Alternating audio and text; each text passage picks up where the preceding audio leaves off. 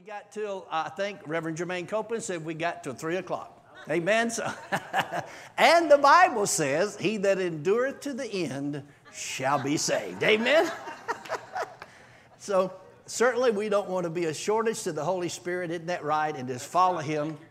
But the Lord can do a short work. And I believe that he's given me some things to share today that I'm just going to do something with Pastor Harris's permission and Reverend Jermaine Copeland's permission. I ask your permission just to allow me to preach to myself. I'm not going to preach to any of you here. I'm going to preach to myself. Now, I will do this because you were so gracious to come. I'm going to let you listen if you want to, but there's no pressure on anybody. You know what I mean? I need the Word of God more than anybody here. I need to practice the Word of God as much or more than anybody here. I need to apply the principles of God's Word to my life more than anybody here. God is a good God. Father, in the name of Jesus, we thank you for your holy written Word that's a lamp unto our feet and a light unto our path. And as I speak this morning, Father, I thank you that I'll speak as the oracles of God. And Father, you know there's much that needs to be accomplished. And there's much that needs to be done and said in prayer. But Lord, only those things can be done in the Spirit. And so, Lord, we ask you for an anointing, not only to speak, but to pray. Thank you that you'll anoint us for this task in this day. Because we realize that we can't come in our own strength and oppose the powers of darkness. But we can come in your anointing with your ability, and we can overcome every single time and not fail. And so we thank you for revelation of your word, illustrations of your word, and impartations of the Holy Ghost that will cause us to walk out what we have heard. And Father, we give you the glory for it. In Jesus' name I pray, amen. Amen. Open your Bibles, if you will, to Ephesians chapter 6. And let's start right there. And what I want to talk about first of all is I want to talk about some things I call prerequisites to prayer. Now, there's prerequisites to prayer. In fact, I think I got a series on this somewhere. I don't see it on my table. We came from other meetings with this product, so that's why it's not all comprehensive. But my online, you can get it at rgm.me. Prerequisites to prayer, or it may be in one of my prayer series. It may be, we may have turned, it was a single, and we might just put it in a series. But prerequisites of prayer, what do you do before you pray? You know, you can just run into prayer, and we thank God that we can pray, but sometimes we need to prepare to pray. Amen. You know, we need to be in the right spiritual frame or attitude when we go and, in fact, pray about some of these things. There's different levels of prayer. Yes, yes, sir. You know what I mean? There's different levels. There's different levels. You know, you can pray about you and your family and everything like that, and you're not going to make the devil too mad. You may even pray for your boss man, and you probably ain't going to make him too mad. You know what I mean? You may even pray a little bit for your church and for your pastor, and of course we should do that much. And you might make him a little madder, you know what I mean, and make him mad and things like that. But then you might get to a place in the Spirit that you begin to see and know things supernaturally in the Spirit, and you pray on a level where you're moving devils. And I'm not on every level you do, but there's different levels to prayer. And when you go into any level of prayer, you need to be prepared to prepare for that level. And when you look at Ephesians chapter 6, we can see that everything that Paul was saying, especially starting about verse number 10 on down to verse number 18, what Paul was doing, he was giving prerequisites to prayer. He was telling us to prepare for prayer. He was talking about prayer because it ends and he talks about praying for him, that he would have utterance. But when you get to praying for national and international things, you've got demonic forces that you come against in the Spirit. And that don't mean you go around binding the devil or fighting the devil, because the devil is already defeated. But at the same time, you can't act like the devil does not exist. Because if you get into the frame of mind that there's no such thing as a devil, then you're going to get into trouble. The other side of that, what we have, is people get too kooky with it, and they get to thinking about devils and demons, and every time the wind blows, they bind the devil. The door slams, I bind you, devil, you know. The bush blows, I bind you, devil. They trip over the threshold going into the door, I bind you, devil. You know, and everything becomes a devil. Everything becomes demonic. And so you can't get into that kind of attitude. You got to stay on the positive side. But when you stay on the positive side, you can't get so positive that you act like that Satan is not still here and alive on planet Earth. Jesus said he was going to be here until he is bound for that 1,000 years. And until that time, we've got to contend with him. Satan was contended with by Jesus almost on a daily basis. Not quite, but almost. He was casting out devils. He was victorious over every devil, over every demon, wherever he went. And so when you go before the Lord in prayer, there are different levels of prayer. And like I said, as long as you're on the, Lord type level, so we need to pray on every level, but some of these levels of prayer, and I don't have time to get into the different types and levels of prayer. Not the different types or levels, but I'm just throwing some information out here. When you get up to praying about national, international things like Pastor David Harris has talked about right here in this church over a period of years of me attending this church and we praying together just in a smaller type prayer group. You know what I mean? Because not everybody's able to come to every prayer meeting. Other people's got other things to do. And it just seems like, when it comes to prayer meeting times, most everybody has something else to do because of the fact that I'm not knocking nobody, because they don't understand the importance of prayer. And it may be my fault because I hadn't taught about the importance of prayer as much as I have, or should have. You know what I mean? It may be because sometimes we just take prayer and mention it as a passing thing. That's why we've got to have prayer conferences and talk about the importance of prayer. But there are different levels of prayer. And in fact, if anything is going to be changed on a long-term basis, it's first, in the natural physical world, it's first got to be changed in the realm of the Spirit. There are changes that will take place, but on a natural kind of basis, just because you want to see change or somebody may be influenced in a direction, but that change does not last forever. You understand what I'm talking about? You mean make it plain. Make it plain. That's what he says. For instance, there are people today that are mentally agreeing that Jesus Christ is Lord, but they never have had a born-again, new birth experience. And so they make the confession, but there's never a behavioral change that agrees with their confession, so they never believe Jesus Christ was their Lord. And I'm a big proponent in having a behavioral change. I believe that. I believe that once a person gets born again, their life changes. Listen, I was on my third escape from prison, driving down the road, lock the doors, boys, don't let them out.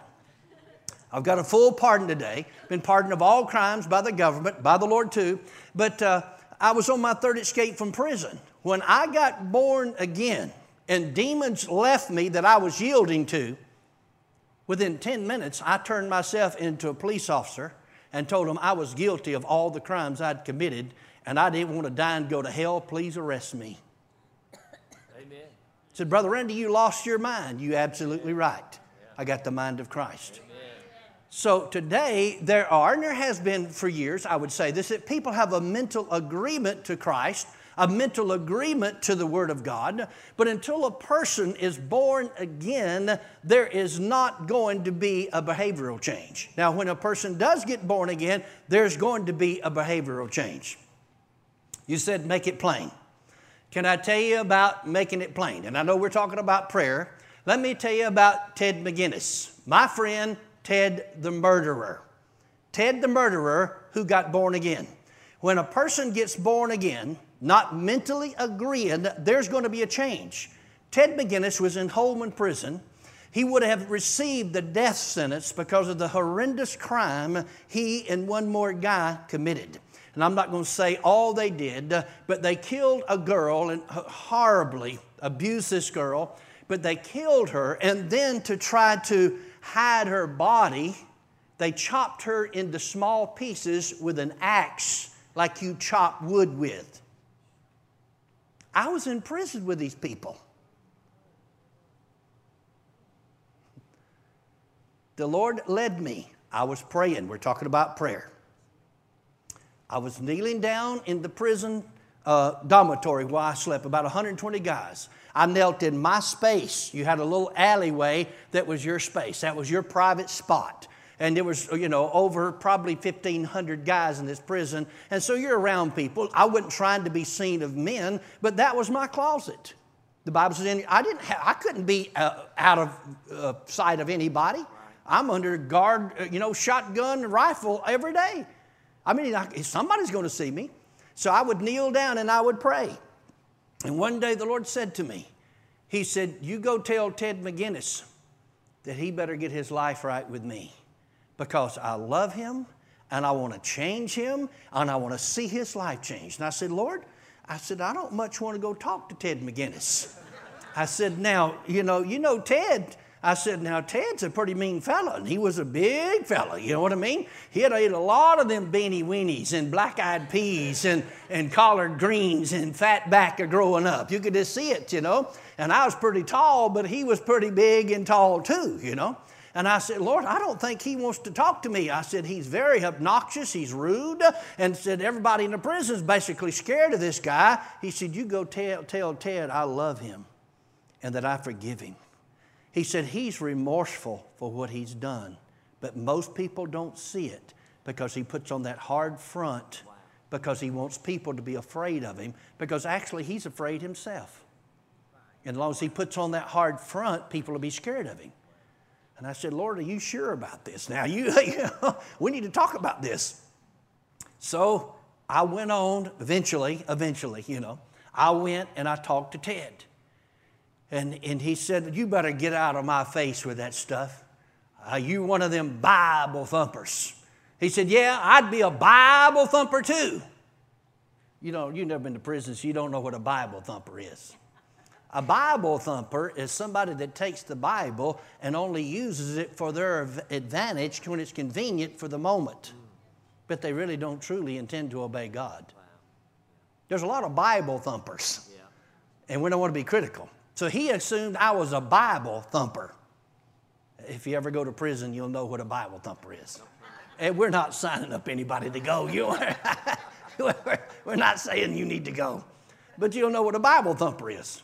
So don't be a Bible thumper. So Ted just thought I was just a Bible thumper. And that's, I didn't really mean what I said, and I was just playing the game. And I was trying to get a good report from social services divisions, because you had what you call counselors and chaplains. If you go to the chapel, you sign your name on the roster, and eventually that went on your record, and it looked good. And there was a lot of Bible thumpers. They carried the holy book, and they called him the man of the cloth. And do y'all know any of this stuff? I know Reverend Jermaine knows some of this.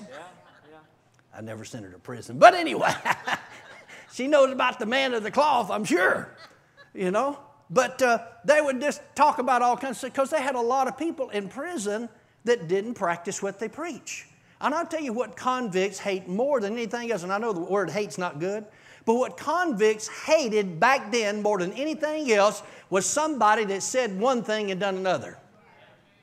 And if you went to the prison chapel and said you was a Christian and you come back down in the dormitory and act like a devil, they'd jump on you and whoop you. I think we're going to bring some of them convicts I know out. We're going to straighten this thing out. And we're going to put a ring inside the church. And brother, you're going to live the Bible, because they made you walk the Bible. You had to live with them every day. And if you claimed you was a Christian, you better act like one. But see, I hadn't been around Ted. I wasn't even in his part of the prison, his dorm area, or anything. I was in a whole different part of the prison, and I couldn't go to where he was at all the time. Every now and then, they would open it up, and you would have what they call, you could roam the prison. Of course, the guards are all out there, and security's still there. But I walked over to Ted's, and I told him, he said, you better get out here, leave me alone. I'm not going to be one of them Bible thumpers, you hypocrite, you. He was just doing this, and I realized what he was trying to do was run me away. And he said, I'll tell you another thing. He said, I'm thinking about chopping you up. Well, I knew he had been in that career path before, which is not good. I mean, it was horrible. And he had slapped some folks around there in prison. And I didn't want to go talk to him. So I went on about my business. The Lord says, go, I go. If he don't say stay, I don't stay. Go and come. So I talked to Ted, and I told Ted, you know, what the Lord said. And then I'd go back and I'd pray and I'd say, now, Lord, I talked to him. He said, that's not enough. You go tell him again. I said, Lord, I'm not going again. I said, the man said that he was thinking about chopping me up. Now, I don't want to add to that thinking he's got. I said, he's in prison. I pled my case. The Bible talks about pleading your case. I said, that man's in prison with life without the possibility of parole. He has nothing to live for. If he dies, he thinks it'll be merciful. And I said, you want me to go over there and talk to this man that's talking about chopping me up, and he scared everybody in the prison? And most everybody in the prison is afraid of him? Except somebody that was out of their mind. They wasn't afraid of him, you know, because they didn't know what it was at to start with. And the Lord said, you go. He said, I'm working on him. I said, I don't see you working on him. I said, every time I look at him, he frowns at me like, oh, you seen them old bulldogs? I mean, them big bulldogs, them old brindle type, muscular boxer kind of dogs, you know, and they got slobber dripping out of their mouth and their old floppy jaws and their teeth are hanging out. That's kind of the picture you should get of Ted McGinnis. He looked like one of them bulldogs that was ready to eat you alive at just one moment. Woof. But the Lord said, you go. And so I'd share with him. You know, over a period of maybe 8 months to a year. And I didn't do it every day, and I didn't force nothing on him. You couldn't force nothing on him. But I'd just say something. He would always make a snide remark or some negative comment or call me a Bible thumper or a hypocrite or something, you know. One day, we're in the prison chapel. I'm sitting on the portable baptism. I was baptized in the portable baptismal pool. Chaplain Smith, the prison chaplain, baptized me at Holman Prison. Oh, you've never been baptized until you've been baptized in prison. I'm here to tell you, we got to take a crew of y'all in there and baptize you. But you know what the portable baptismal is? You know, it's a baptism, it's a fiberglass kind of thing, but this one was real well made, had a top on it, and actually it could support 3 or 4 guys sitting on it, you know. And I was setting up on this thing, and the door to the chapel was just a little small. When I say chapel, you think of a large cathedral. This was just a little bitty room with about 10 pews in it. That's what we called them, pews, you know, wooden things. And maybe 12 pews, but it wasn't very many. And it was very small. And, you know, we were in the back, and the door was on the side. Well, that door opened, and there was about 5 of my Christian friends and I sitting there. I'm making it plain. Making it plain. About a person's life and how their behavior changed once they get born again. I've been talking to Ted, remember, for 8 to 12 months, right in there somewhere. Thought I was getting nowhere. I'm sitting on the baptismal. 2 of my friends are sitting to my right, Jerry, and I think Donald was sitting, Jerry sitting to my right next to me, and then Donald was sitting next to him, and 2 of them were sitting down there on the bench. We turned around, kind of looking back because we was behind them, and we're discussing the scriptures. The Sanhedrin. Yeah. We was discussing the scriptures. And that's what we done. And while I'm sitting up there, the door opens, we looked up, everybody was startled, and guess who walked in the chapel door? Ted McGinnis. He walked right up to where I was sitting on this thing, and he's kind of, you know, where I'm sitting up kind of high. He's looking at me eyeball to eyeball. He said, hey, man. He said, I come to accept this Jesus man you've been telling me about. And I didn't believe him.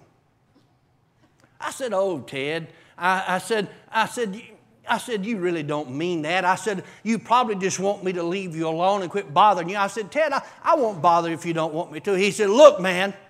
He said, I come to receive this Jesus man. I said, my Lord, he's serious. My Lord, he's serious. And I got to shaking, you know, my God, this stuff works. I've been praying for him. It works. My God, it works. I mean, the man's done killed this and done that and chopped them people up and scared everybody in the prison. He's standing there, wants to get saved, and I don't believe it. And I'm a believer. Don't know if you've ever been there or not. Prayer will work. If you'll get after that prayer assignment Reverend Jermaine Copeland was teaching us about, I'll guarantee you, believing prayer will change any situation, regardless of what it is. Believing prayer. But you got to get after it. Some prayers are not finished in one session, or 3 sessions, or 6 sessions, or 100 sessions, or 1,000 sessions. Sometimes you have to pray. I'm not talking about the prayer of faith. Some things you have to pray about on a continual basis. Now, the prayer of faith, we know it works differently. If you get the series back there, it'll tell you about that and about these things. And so I thought, what am I going to do? Well, my Christian friends, they didn't say a word because they knew he chopped people up. And he'd been threatened about most of them anyway. And so they're sitting there, wonder, well, what you going to do now? What you going to do now? I said, well, come on here. I said, you really serious? He said, yes. I grabbed my Bible. And I went down to the front of the chapel, got him away from everybody, I said, kneel down here if you're serious with God. Remember, we used to have to kneel. You know what I mean? If you got saved, you had to kneel. If you got the Holy Ghost, you had to kneel. If you prayed, you had to kneel. Mr. Maine, I'm going to turn you loose on them. You make them kneel again. Amen? But it was a form of respect. I mean, he hit that ground. Woof. Right down. Like the bench was right here. He knelt down. Well, I'm right here at the end, so I just knelt down there by him. And I said, now, Ted, I said, you serious? He said, look, he said, I want to receive this Jesus, man. Now, let's get to it. I said, okay. I was thinking, well, what do I do? What do I do now? I mean, I got this guy, this crook, this criminal, this killer. My God, he's down here on his knees. What do I do with him? Lord, just slay him in the spirit. Knock him out. Do something. And the Holy Spirit just spoke in my spirit. He said, son, just obey the Bible. It's amazing. Just obey the Bible. It works. I said, what part of the Bible? What part? What part? I mean, at this time I'm nervous. What part, Because I'm the preacher now. You know what I mean? I've never been in a situation just like this with this killer. You know what I mean? He said, Romans chapter 10, verses 8 through 10, tell you what to do.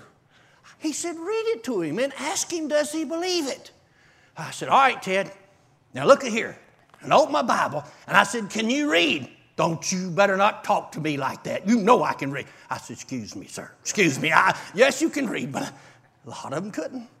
And I pointed to him the Bible and showed him and had him listen to me and just to see it with his eyes, that if thou shalt confess Jesus Christ as your Lord with your mouth and believe in your heart that God has raised him from the dead, you shall be saved. Isn't that right? For with the heart man believeth unto righteousness, and with the mouth confession is made unto salvation. I said, do you believe that about Jesus, Ted? He said, yes, I believe it. I said, do you believe that Jesus died for your sins? Yes, I do.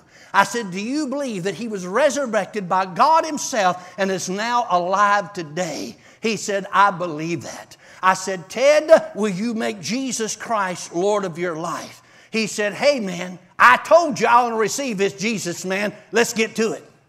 I said, okay, say this prayer after me. So I started repeating what we'd call the sinner's prayer, just a simple kind of prayer. And I had my eyes closed, but I peeked because the Bible does say, watch and pray, So I peeked, and Ted had his eyes wide open. Well, you can't pray with your eyes open, my God. You can't do that. That ain't the way. You had to close your eyes. So I said, Ted, close your eyes. He said, oh, you didn't tell me to close my eyes. I mean, we got a rank murderer sitting here. Yeah. He don't know nothing about all this, and I'm going through all these. Thank God. God has to laugh at us. I'm telling you the truth about it. Close your eyes, or God won't hear you when you pray. I don't know what's that got to do with it or not, So I led him in this simple little prayer. And I made sure he had his eyes closed the whole time. When we got through praying, I was waiting. Woo! I was waiting for anything. You know what I mean? Just a shout. I was waiting for a tear. I was waiting for him to snort. I was waiting for him to blow. I was some kind of sign. You know, you're always looking for a sign and a wonder, you know, to make sure, especially you got a killer down here on his knees, and you want a sign from God that this man's got saved. And so I looked at him and examined him. I said, keep your eyes closed, Ted. And they wasn't a tear running down nowhere. There was no emotion in his voice. There wasn't no breaking or stuttering or stammering. He just boldly prayed what I prayed, just like he believed it or something. So we got through praying. He just turned around and looked at me with that old bulldog look. His teeth had gone back in and his fangs wasn't showing anymore. He said, well, I'm saved. I received this Jesus, man. He stood up. Well, he's standing up. I thought, my God, I'm going to snatch him back down here. He didn't get it. You got to do something, or snort, or squall, or cry, or do something. You know, I mean, you got to get it. It's amazing when you go to praying. Prayer, faith in God, in prayer, will change anything. Yeah. So he stood up. So fine, I didn't know what to do. I stood up. So he just walks to the back. And the two fellows that were sitting there, Jerry and Donald, that was sitting on top of the baptismal, they're still sitting there. Golly. You know what I mean? They don't believe it. They're just waiting because they ain't said a word. Because they know they're scared of this guy.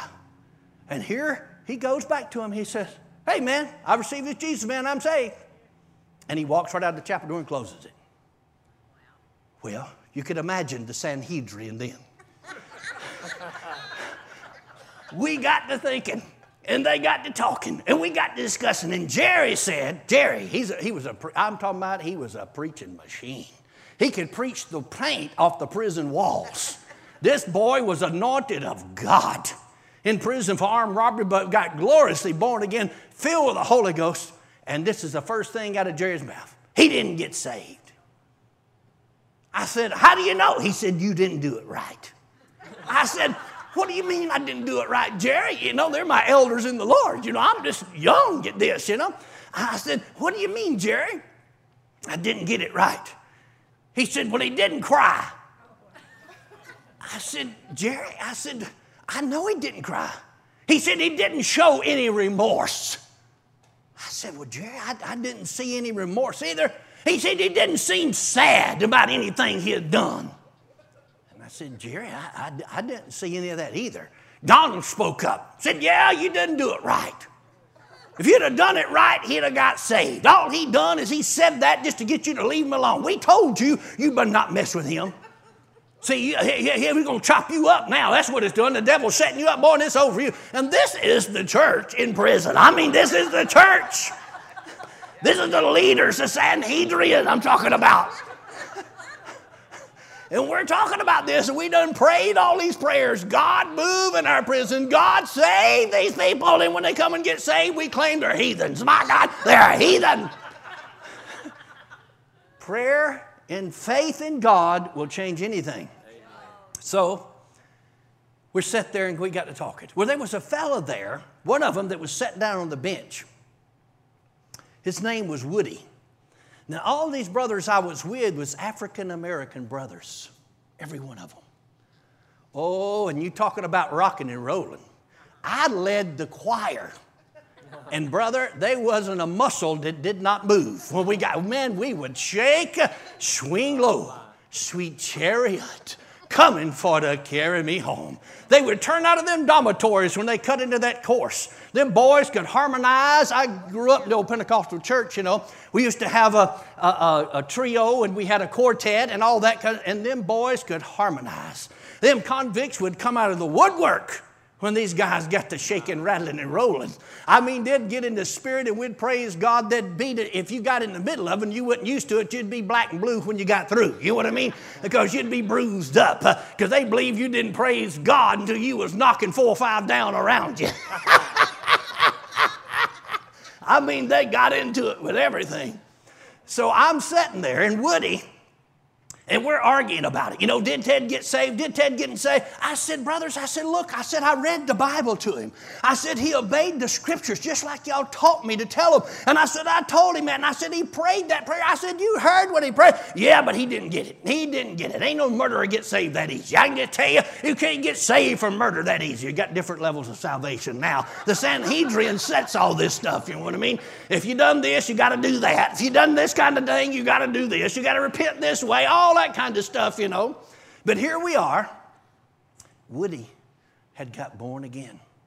When Woody came to prison, he could not read or write. You could put his name on the wall in 3-foot letters, and he could not tell you what his name was.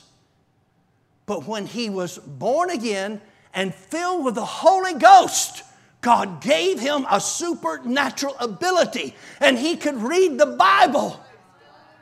And he could quote chapters in the Bible. It was amazing. The warden used to make him read chapters in the Bible. He couldn't do it in any other book. And close it. Chapters the warden knew he had never read before. And then have him recite that Bible back to him word for word. And he could do it up to about 3 chapters. That's about as far as he could go. But he could do it for about 3 chapters. Couldn't read or write his name. But suddenly Woody, who had been quiet in the whole process, he sat down there on the pew. He said, I know how we can tell if Ted is born again or not. And we all turned to him. Woody, how? The most uneducated man in the room. How can you tell if he is saved, Woody? He said, the Bible will prove it out. My God, he was a genius. A genius. If you just obey the Bible, you can become a genius. We said, Woody, what do you mean? And he started quoting the scripture after scripture after scripture after scripture after scripture that's listed in my book that's coming out very soon. It's called What It Means to Be a Christian. Defining Christianity Today. Very soon. We're right at the editing process right now. It just takes time. But the Lord had me do this. I don't want to do it. I don't want to sign it. I'm like Reverend Jermaine. But it's necessary to define this. And he started quoting these scriptures. When he got through, he quoted all the scriptures that showed when a person got born again, the fruit that would be a result of it, the action and behavioral change that would take place as a result of that particular person's salvation. So when he got through, everybody, the Sanhedrin, breathed a sigh of relief. Because if you could show it to them in the Bible, most of them would believe it, even though they'd argue with you about it, And so we sat there and we talked, and Woody said, yes, that's how you can tell. Yeah, that's how you can tell. So finally, the head Sanhedrin council among us, he said, Randy? I said, what? Jerry, I said, what, Jerry? And he was a good guy, don't get me wrong. But these guys were stickler. In fact, they died for what they believed. Wow. They were stabbed to death because they would not disobey the Bible. Wow. The convicts put pressure on them and said, if you don't do these things that we want you to do, we're going to kill you. He said, you can kill me if you want to, but I'll die serving the Lord. Wow. You don't want to get my book coming out. Don't get it. Don't.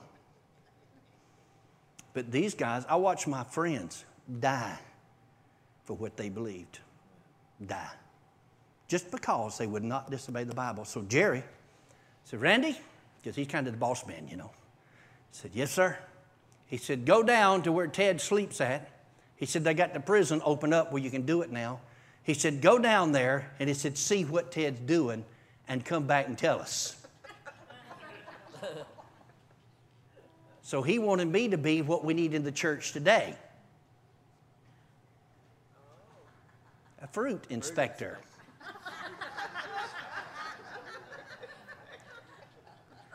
Not a condemnation application. But he wanted me to go see if this really took, because it appeared from all natural circumstances in prayer, his actions, that it didn't take. So he said, the prison's open. You go. We're going to be waiting here. You come back and give us a report. I said, why don't somebody go with me? They said, we ain't going down there. We ain't going down there. So I said, okay. So I said, Lord, I was praying, Lord, be with me, oh Jesus. I don't know what I'm going to get into when I get down there, and I hope I just see good things. I hope your word works like you said it was. I hope them prayers we prayed worked like you said they would, because if I don't, I'm going to have to go back and give a bad report up there at the Sanhedrin, and it's just going to make them mad.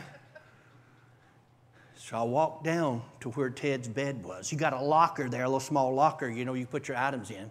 Ted had his back to me when I walked up to his cell, and the door's open, of course.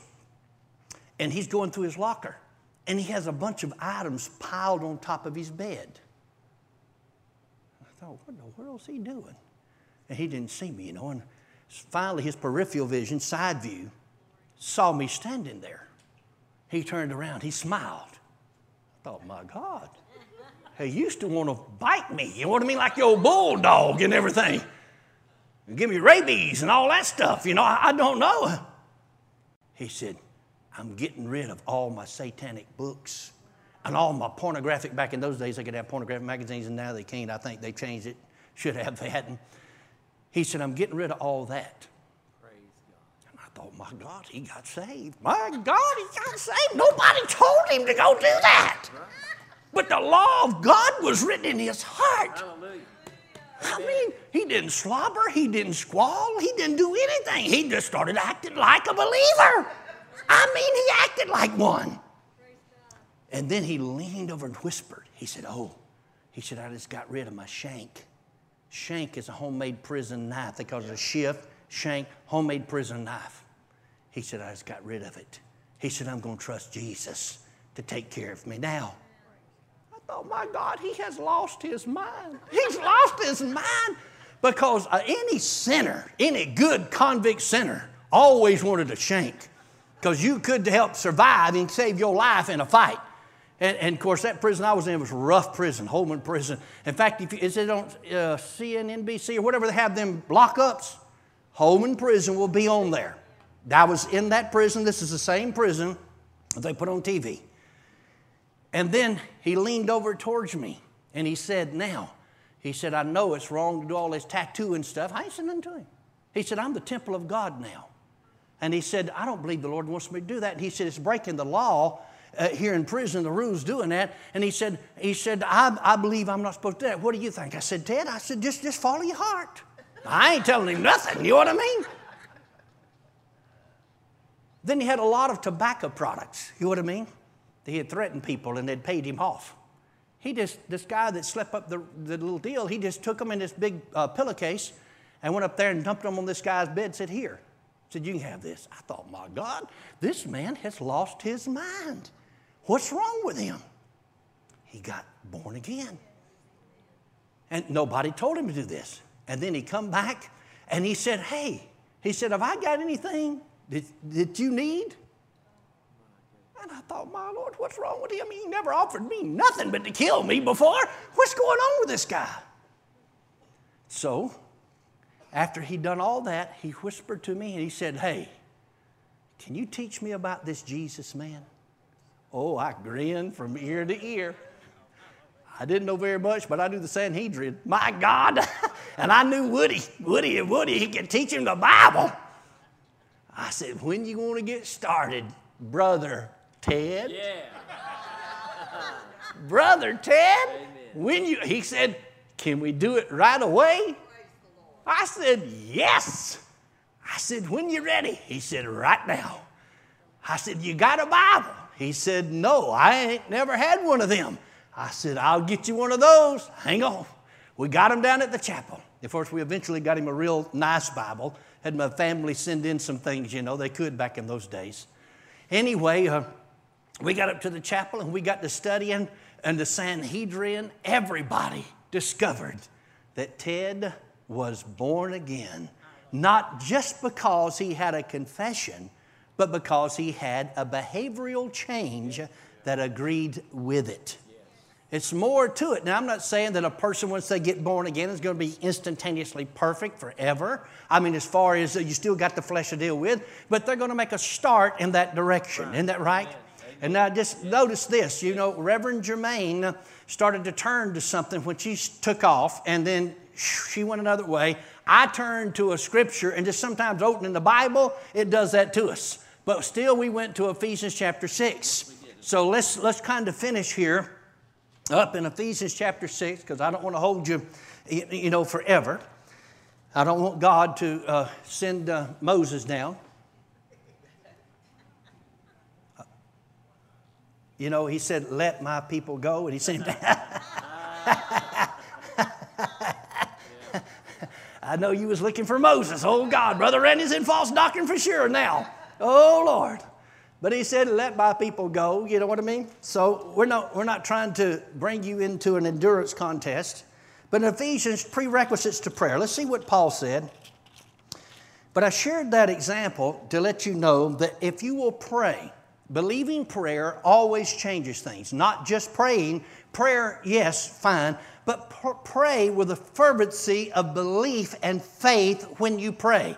Yes, we pray. Prayer does change things, and I'm not taking that remark and you know, saying it's wrong to say that. But we need to know that believing prayer, right, changes things. So when you pray, believe that God is going to answer your prayer. Don't be like me. And when they walk up and ask you, you know, I want to receive this Jesus, man, tell them that you don't believe they're telling the truth. After you've done prayed all those prayers, it works. Amen. So pray, and some things you pray about, again, takes more than one session of prayer. Stay with some things until you see the answer. The prayer of faith is different, but then again, that's another hour or two message in itself that we don't have time to cover this morning. But in Ephesians chapter 6, this is what the Apostle Paul said in Ephesians chapter 6, verse 10. And I believe this is some prerequisites to prayer right here, especially the different levels of prayer. He said, finally, my brethren, be strong in the Lord and in the power of His might. This means sisterins too. So it's brethrens and sisterins. Men and women, all of them. Be strong in the Lord and what? In the power of His might. Not strong in my strength, but strong in the Lord and in the power of His might. Verse 11 says, put on the whole armor of God that you may be able to stand against the wiles of the devil, which means strategies that Satan has to try to hinder God's will from taking place in your life or in this earth, in our government, in our country, in your church, in your community, on your job, in your children's life, whatever. It covers every aspect of life. There's strategies we can stand against, and we can do it in prayer, and we can stop Satan every time. Verse 12 says, for we wrestle not against flesh and blood. People are not necessarily our problem. And when you get to focusing on people and attacking people like Reverend Jermaine Copeland talked to us about, and Reverend Patsy Caminetti talked to us about, when you get to attacking people, you get at the wrong source. You've got to go at the spiritual force that's behind them. You know, wherever Paul went, many times, it would either break out into a riot or a revival because there were opposing forces that would stir up the people. Even when Jesus was arrested and he was standing before Pilate, and they said he was going to release Barabbas, you know, or release Jesus unto the people. And he said, which one do you want? And they said, release Barabbas and crucify him. Talking about Jesus, crucify him. Crucify him. Now, I know that was human beings that said the words, but it was demonic forces that was in operation behind the human being, and you could have killed every human being there, which that's the wrong thing to do, but it would not have changed the situation. And the same thing we have today. You can talk about governmental officials and administrations, but until you deal with things in the Spirit, you're not going to change things on a long-lasting basis until you deal with it in the Spirit. Praying in the Spirit, praying about things, and we're going to talk about those just briefly, about the 3 ways to pray. We're going to throw them right at the end of this, and it won't take us long, but there's 3 ways that anybody's ever going to pray. They're going to pray in these 3 particular ways. That's why Reverend Jermaine Copeland is here to help me with this. But there's 3 particular ways, and it's right here in your Bible, and you're always going to pray in one of these 3 particular ways. He said, we wrestle not against flesh and blood, but against principalities, against powers, against the rulers of the darkness of this world, against spiritual wickedness in high places. In other words, it's demonic forces and demonic things and evil spirits that want to stop God's plan. And I'm thankful that he didn't stop right there, because it would have seemed like maybe there's been no hope. But thank God for verse number 13. He said, wherefore, take unto you, this is talking about the born-again Christian, this is talking about the church, this is talking about the body of Christ, even though the letter is written to the Ephesians, it's written to us today and it's applicable to us today. Wherefore, take unto you the whole armor of God, that you may be able to withstand in the evil day, and having done all to what? Stand. Which means you can stand against these powers of darkness successfully. Not stand barely getting by. Why? Because you're strong in the Lord and in the power of His might, and He's going to put you over and you're going to stand. You're not going to be half fallen and knocked down and rolling around. You're going to stand. And that doesn't mean the opposition won't come, because it will, but you're going to stand, and God is going to put you over, and He's going to put me over every single time. He goes on talking about this whole armor, and this is a message in itself, but I'm not going to preach that this morning. Verse 14, he said, stand therefore, having your loins girded about with truth, which we know to be God's word, having on the breastplate of righteousness, which we know that we are the righteousness of God in Christ Jesus, and don't let the devil talk you out of it. And your feet shod with the preparation of the gospel of peace. In other words, you know what the Bible says. You've reasonably studied the Bible, and if you don't know scriptures to pray, I could recommend this lady I know very well that has written some books called Reverend Jermaine Copeland that's already got the scriptures, and if you notice in her book, she's listed them there for you, so you don't have to go look up every scripture. She's done all the work. I like to capitalize on somebody else's labor. If I can just go and learn from somebody that's done all the labor, it'll save you that time, and we'll get there quicker, you know. If I have to go study all the things that it took her these few years to learn, because she's a very young lady, you understand. She's at least 27, I can tell you this. And so she's learned some things, and of course, you know I'm being facetious. But she's had some years of experience, and her years of experience will save me a lot of labor, save me a lot of study, because she's done been through it. That's why she had to write the book about it. She's done had the problem. That's already how she knows to pray about it. So don't wait till the problem occurs. Pray before the problem happens. And that's why you would get her materials. Her materials would help you pray, and you'd never have to have the problem. Just learn from her experiences. Amen? Thank God. And so, preparation of the gospel of peace, verse 16 said, above all, taking the shield of faith. Remember, we pray how? In faith. Said prayer changes things? Rightfully so, if you understand that praying in faith, believing that God is here and answer your prayers. He said, wherewith you shall be able to quench all the fiery darts of the wicked. In other words, when Satan comes against you, you'll be able to stop everything that happens to come against you, to stop you from that place of prayer. Verse 17, it says, and take the helmet of salvation, understand who you are, that you're a new creature in Christ Jesus, that you are born again, and that you are in God's family, and the devil has no right over you, your family, or anything that you have to do with. And the sword of the Spirit, which we know to be God's word, that's our sword, that's our offensive weapon that we stand against Satan with. And then verse 18, he gets down to 18. That's why I call all these other things prerequisites to prayer. Verse 18 said this, praying always with all prayer, which means all kinds, all types of prayer and supplication in the Spirit, and watching thereunto with all perseverance and supplication for all saints, he said, and for me, that utterance may be given unto me, that I may open my mouth boldly to make known the mystery of the gospel. One way you can pray for ministers is pray that God will give them utterance to be able to pray. But he said in verse 18, praying always with all prayer. There are different kinds of prayer. And there are different types of prayer. And that's why that series I have, that volume 1 and 2, about principles that govern the different spiritual laws that govern the different types of prayer in the Bible. We went through every prayer in the Bible, and we showed you how those principles are applicable and the rules that apply to those. But there are 3 ways that you're going to pray, and I'm going to say this in closing. 3 ways, because Reverend Jermaine Copeland wanted me to do this. She didn't tell me this, but while she was speaking, I was impressed along these lines to share some of these things right here that you already know. But there's 3 ways that you're always going to pray. 3 ways. And just thank God it's only 3 ways. You don't have to learn 17. 3 ways. Turn to 1 Corinthians chapter 14.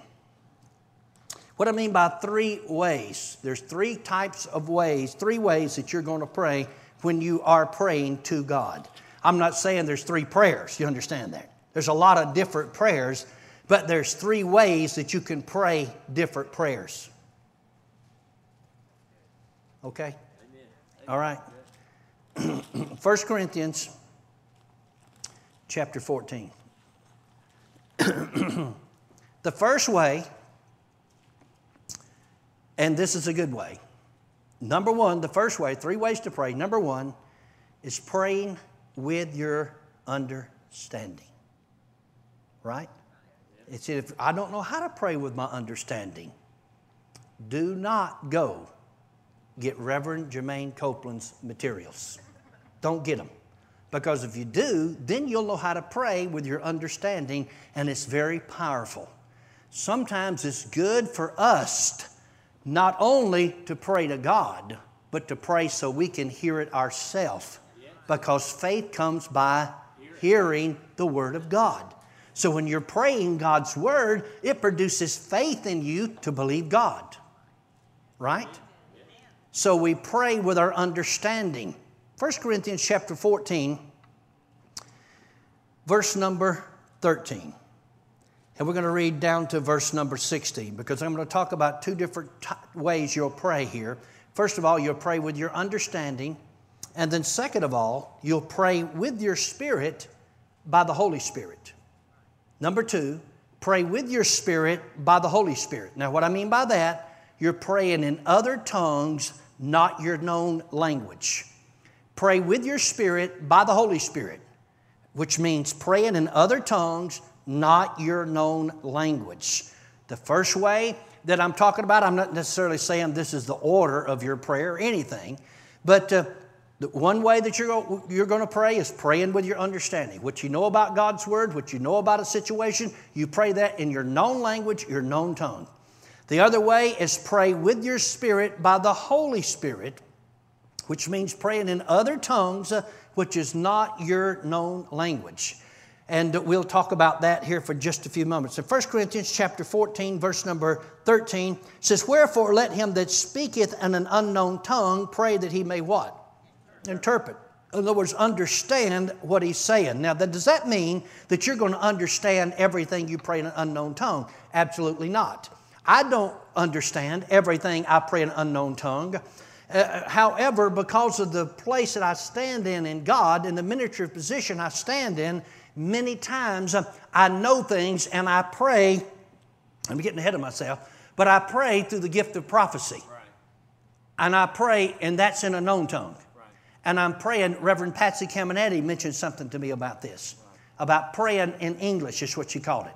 But see, you can be in the Spirit and pray. I was praying with the gift of prophecy because I do that. The Lord taught me because He told me, He said, teach prayer by precept and example. Yes. And so many times I'll be in the Spirit talking in my known tongue for the edification of everybody that's heard me pray and for my edification too. But it's a gift of prophecy that operates through me. But it's kind of, and everybody can be more or less given to it. Anybody could do it.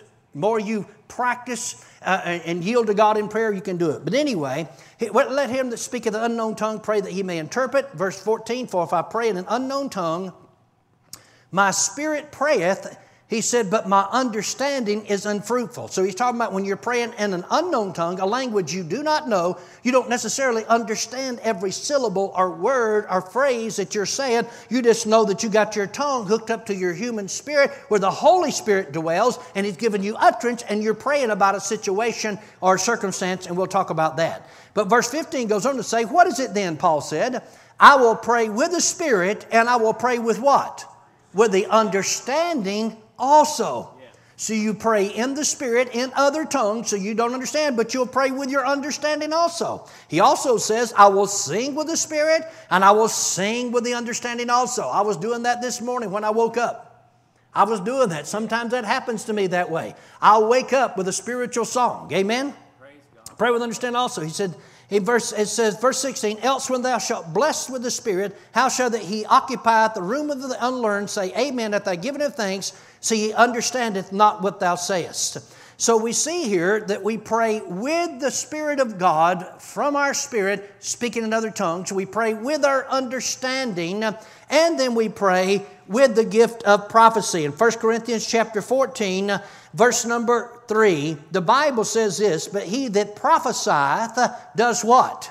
Speaketh unto men to edification, exhortation, and comfort. So when you're speaking in your known language in the Spirit, when you're prophesying, then you are speaking unto men for what? Edification, exhortation, and comfort. So the three ways, and every one of these is probably an hour message in and of themselves. But the three ways you'll always pray, you'll pray with your understanding, you will pray in other tongues, and you can pray through the gift of prophecy where you're praying in your known language, but you are in the Spirit. Now, that doesn't mean you're not in the Spirit when you're praying with your understanding. You understand? But I'm just saying there's different levels of this. Remember I talked about different levels of prayer? But there's different levels of praying, and many times, in fact, most of the time in public. Now, I do a lot of praying in other tongues in my private prayer life. And I do pray in other tongues amongst people. But the majority of my praying, and many of you that's been in prayer meetings with us, you'll know that a lot of my praying is through the gift of prophecy. As the Spirit of God gives me utterance, and it's through me stepping over into this place that I begin to see and know things supernaturally. Sometimes even God gives to me visions and shows me things in the Spirit. For instance, I was praying in an unknown tongue down in Charlotte, North Carolina in January of 2001. And while we're praying, I'm kneeling down praying. I'm praying with some pastors there and some church folks.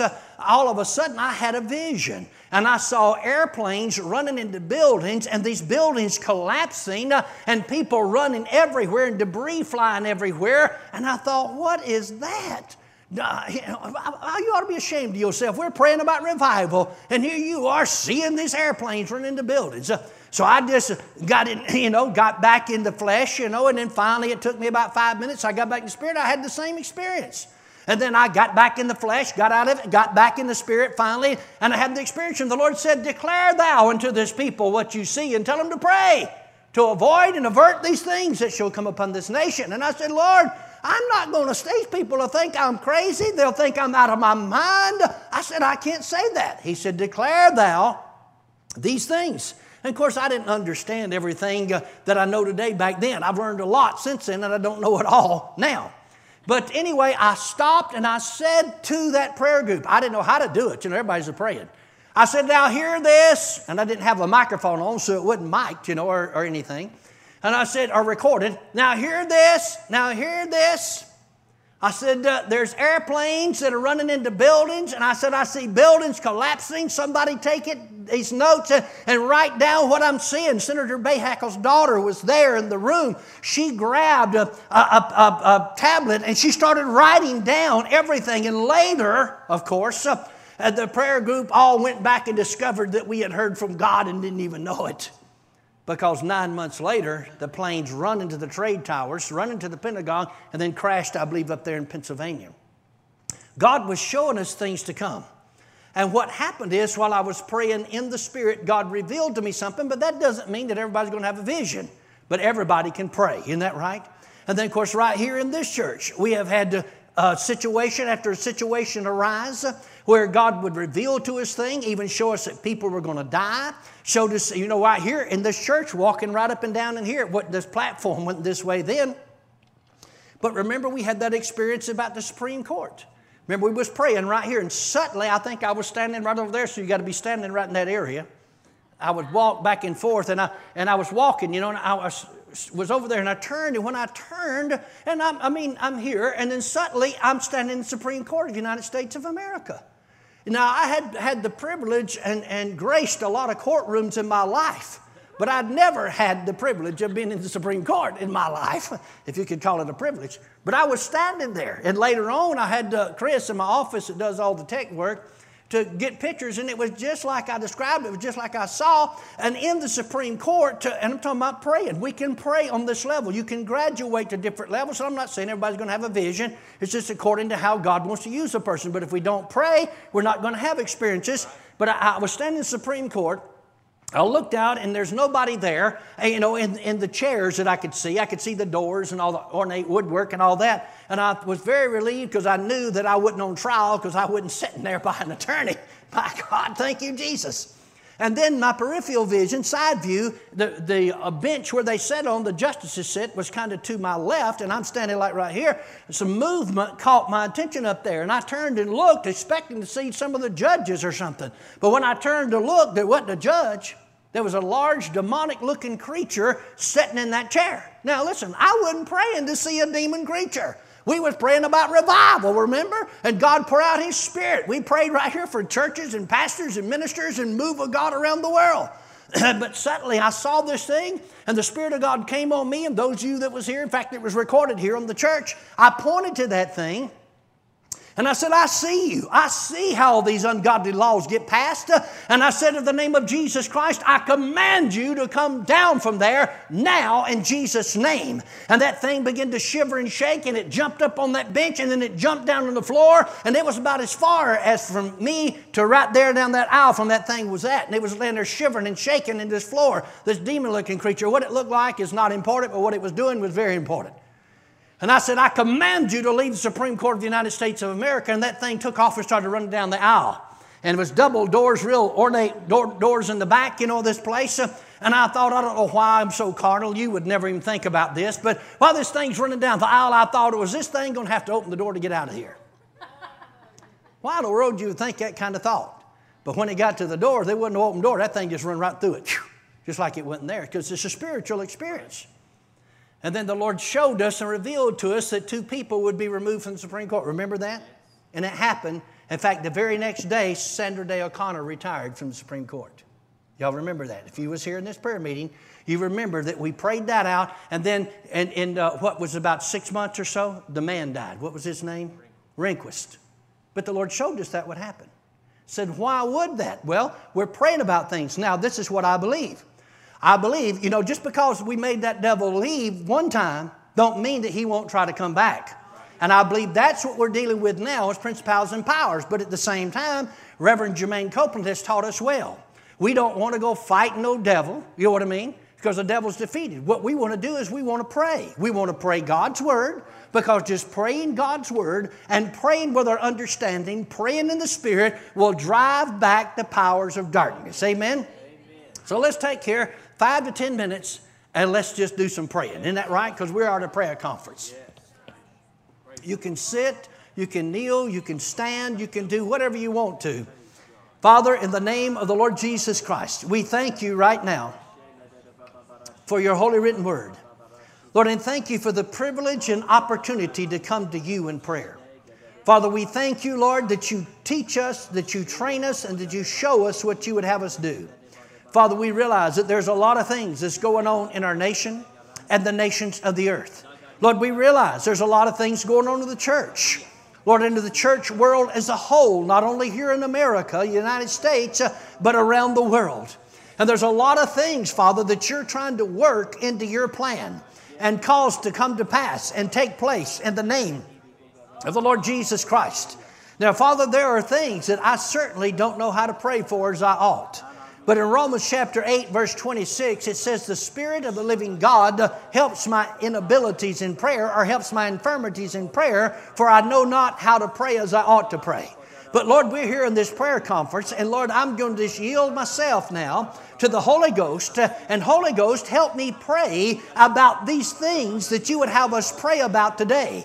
In any area, about any situation, Lord, I have no prior instruction from you, so I'm just going to yield myself to you to pray out your will and your plan. And Father, we join together in the name of Jesus, yielding to the Holy Ghost, expecting you to give us utterance in the name of the Lord Jesus Christ. Soto gemente, shoto cariavo seguinte, coriavo secondo, lo coriavo scegemata, la costa gebeto lo coriavo seguinte.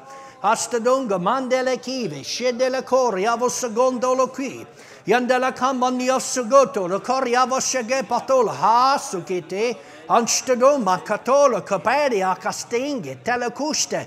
Bondoloco, riavo shiginde, catalavusha, gedoloco, riavo sege mekitia, rastago, mande in, delaco, revashiga matalakia. Yondoloco, bariavo shago, matalakaya. Astago makutolo combatile kive shigoto, pande ekite, glotoloco, matalekomba, stagembe, catolo, cariavo, shigaltolo, cariavo, sagebe, kitelekia. Costa gondola coriavo shaga mastaga matiliki. Latoloco mataleki veshaga makatoloco preva shaga makatelekia. Hunchtagon matalacomba stagin getile cavasaguto bunchstagin geteleco patelekia. Father, I see there's a stepping over. There's a stepping over into that realm. There's a stepping over into that place. There's a stepping over into that anointing for the church today. Hostado kapatelekia. And Lord, I can see, Lord, as you took Moses up, Lord, there on Mount Nebo, Lord, to the top of Pisgah. And Lord, you let him look over into the promised land. Lord, you said today that there is a promised land, a spiritual land, just like there was a physical land. And he went up there on top of that land, Moses did, on top of that mountain, Lord, a mountain of Nebo to the top of Pisgah, and he looked out, and you showed him all the regions round about, and you said to him, this is what I swore to give to Abraham, to Isaac, and Jacob, and to my people. I swore to give this land. And Lord, I see today in type and shadow that there is a spiritual land, a land in the spirit. Lord, that's compared to the book of Acts. Lord, we have seen it in a measure. Lord, we have seen your glory in a measure. We have seen your power in a measure. We have seen the gifts in a measure. We have seen the ministry offices in a measure. But Lord, I see, just as Moses did when he was standing there on Mount Pisgah, I see over to this promised land. And Father, I see that there's a land in the spirit that the church is right upon possessing right now and moving into a place of your glory and power like we've never seen before. And I realize, Lord, that you have opened this door. Lord, I realize that this is that generation. Lord, because the generation of Moses did not enter in. Lord, they could not go in. But Lord, there was a generation that came up behind that Moses generation called the Joshua generation. And Lord, that generation under the anointing and leadership, Lord, of God himself, as they submitted to you, Lord, they marched up to the Jordan River. And Father, in the name of Jesus, I thank you today that the church of the Lord Jesus Christ, Lord, will be able to step off into the Jordan River by faith, Lord, and be baptized afresh and anew with the Holy Ghost and the power of God. Father, I thank you for your anointing. I thank you for your glory. I thank you for your power. Lord, you said in this day, and you promised us, Lord, in your word, that you would baptize us with the Holy Ghost and with fire. Father, you promised it in the name of Jesus. Lord, and we seek you for the final fulfillment of that promise. Lord, we thank you, Lord, that this promise in our day, Lord, that we call the great awakening that has been many times over in this nation. But Father, we're at that place again. We're at that Jordan River again. And Father, we know that this is the final frontier. Lord, that we have got to come down and we've got to walk through Jordan. We've got to come back to the Holy Ghost. We've got to come back to following him. And Father, I thank you for bringing us back into that place, bringing us back in these revelations. Lord, you said in the last days, saith God, I'll pour out my spirit upon all flesh, and your sons and your daughters shall prophesy. Your young men shall dream dreams. Your old men shall see visions. And Father, you said, upon my servants and upon my handmaidens in those days, I will pour out my spirit on all flesh, all flesh, all flesh. Father, we hadn't come to the all part yet. Lord, it's the all part that we're praying about. It's the all part that we've been admonished about even in this meeting. And Father, we come down, Lord, even as Moses saw, Lord, as even as generations past have seen, Lord, this promised land, they prophesied about it. Lord, Smith Wigglesworth prophesied in 1948 that there would come a day that the Word and the Spirit of God would come together. Father, Reverend Seymour prophesied there at Azusa Street, and he said about 100 years from now there would be a move of God like the world has never seen or known. Father, Reverend Parnham, Lord, he prophesied the same thing, having not known that the others said it. Lord, we're in that day, Lord, and we desire this day. Lord, forgive us of our disobedience. Lord, forgive us of our backsliding. Forgive us of our doubt and unbelief. But Father, we come again to you, and our eyes are upon you. And we humble ourselves before you this day. Lord, we repent of any and everything that has kept us out. And Lord, I know we've been standing by Jordan's banks, so to speak, spiritually. And some of us have put our toes in the water. Some of us have went out ankle deep. And some of us have went out even waist deep. But Father, I know that there's a full baptism in this spiritual Jordan for this day, for this hour, for this season that we're in, that we'll be so baptized and full of the Holy Ghost that we won't want anything else but you. And then, Father, I see, Lord, as they walked on in, Lord, past that Jordan River, Lord, I realize that there's some battles that's going to be fought as we move forward. Lord, and these battles are already against us in the realm of the Spirit. Lord, we have governmental opposition, not only in our nation, but their nations right now, Father, that people are in prison for the sake of the gospel. People are being beheaded probably today because they won't deny the gospel of the Lord Jesus Christ. Father, give us the faith to die for your word. Give us the faith to live for your word. Give us the faith to go forward regardless of the opposition that we face. I thank you, Lord, in the name of Jesus Christ, because you said that we can be strong in you and in the power of your might. And I thank you, Lord, for that power and might of God to come upon us in that day. And Father, I realize, Lord, as we walked on through Jordan and we walk on out there, there's a place called Jericho. Lord, and there's a Jericho. Lord, and we have been facing some of these Jerichos.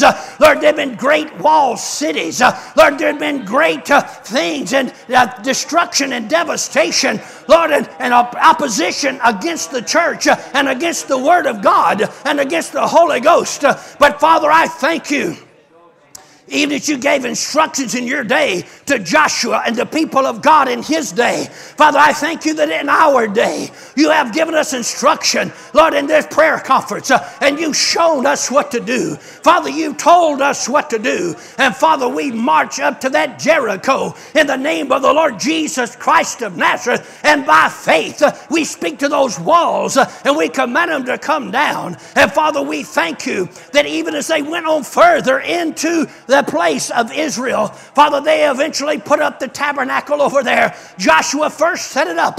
Lord, I had the privilege of going to that place where that tabernacle was and was first established. And Father, I know that you want a tabernacle among your people on this earth. You want us to have heaven on earth, and that's where you're taking us to. And there's no devil, there's no demon, there's no opposition of man or government that's going to stop your plan in the name of the Lord Jesus Christ. But we will move forward in your grace. We will take our place. We will run our race in the name of the Lord Jesus Christ.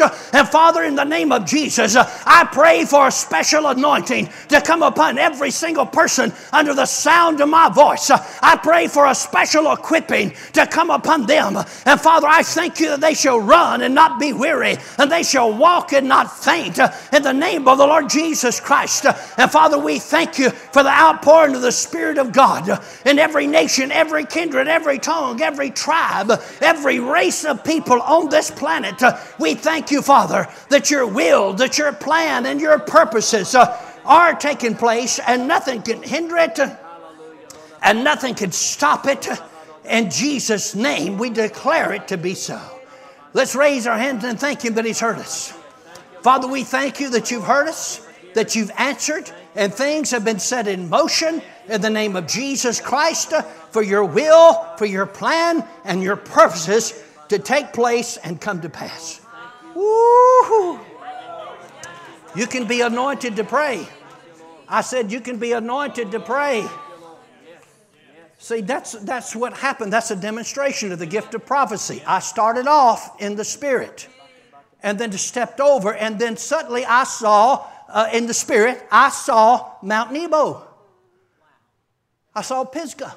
And I saw, it's a spiritual, it has a spiritual interpretation. I saw Moses looking over into there, and I saw how it applied to us today. But not everybody's going to have the same experience, but everybody can have some experience. We affected things in the realm of the Spirit. Reverend Jermaine, you got something you want to preach to us? Go right ahead. She was looking at her Bible, mighty strong. Well, hallelujah. I was looking at some scripture. I don't even know where it is. I'll have to look for it again. And it's some scripture. I just need the Lord to show me how it applies to today. Okay?